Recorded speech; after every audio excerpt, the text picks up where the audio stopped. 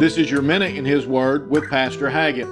In Colossians chapter 1 and in verse 16, the Bible says, "For by Him were all things created that are in heaven and that are in earth, visible and invisible, whether they be thrones or dominions or principalities or powers. All things were created by Him and for Him." You see, man would try to get you to believe that you came from monkey or pond scum.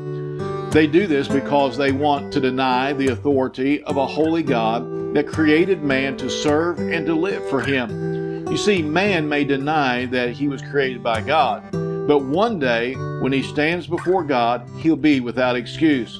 So today, realize you didn't come from monkey. You came from an all-powerful God, and it's time to begin to live for Him, for His honor and for His glory.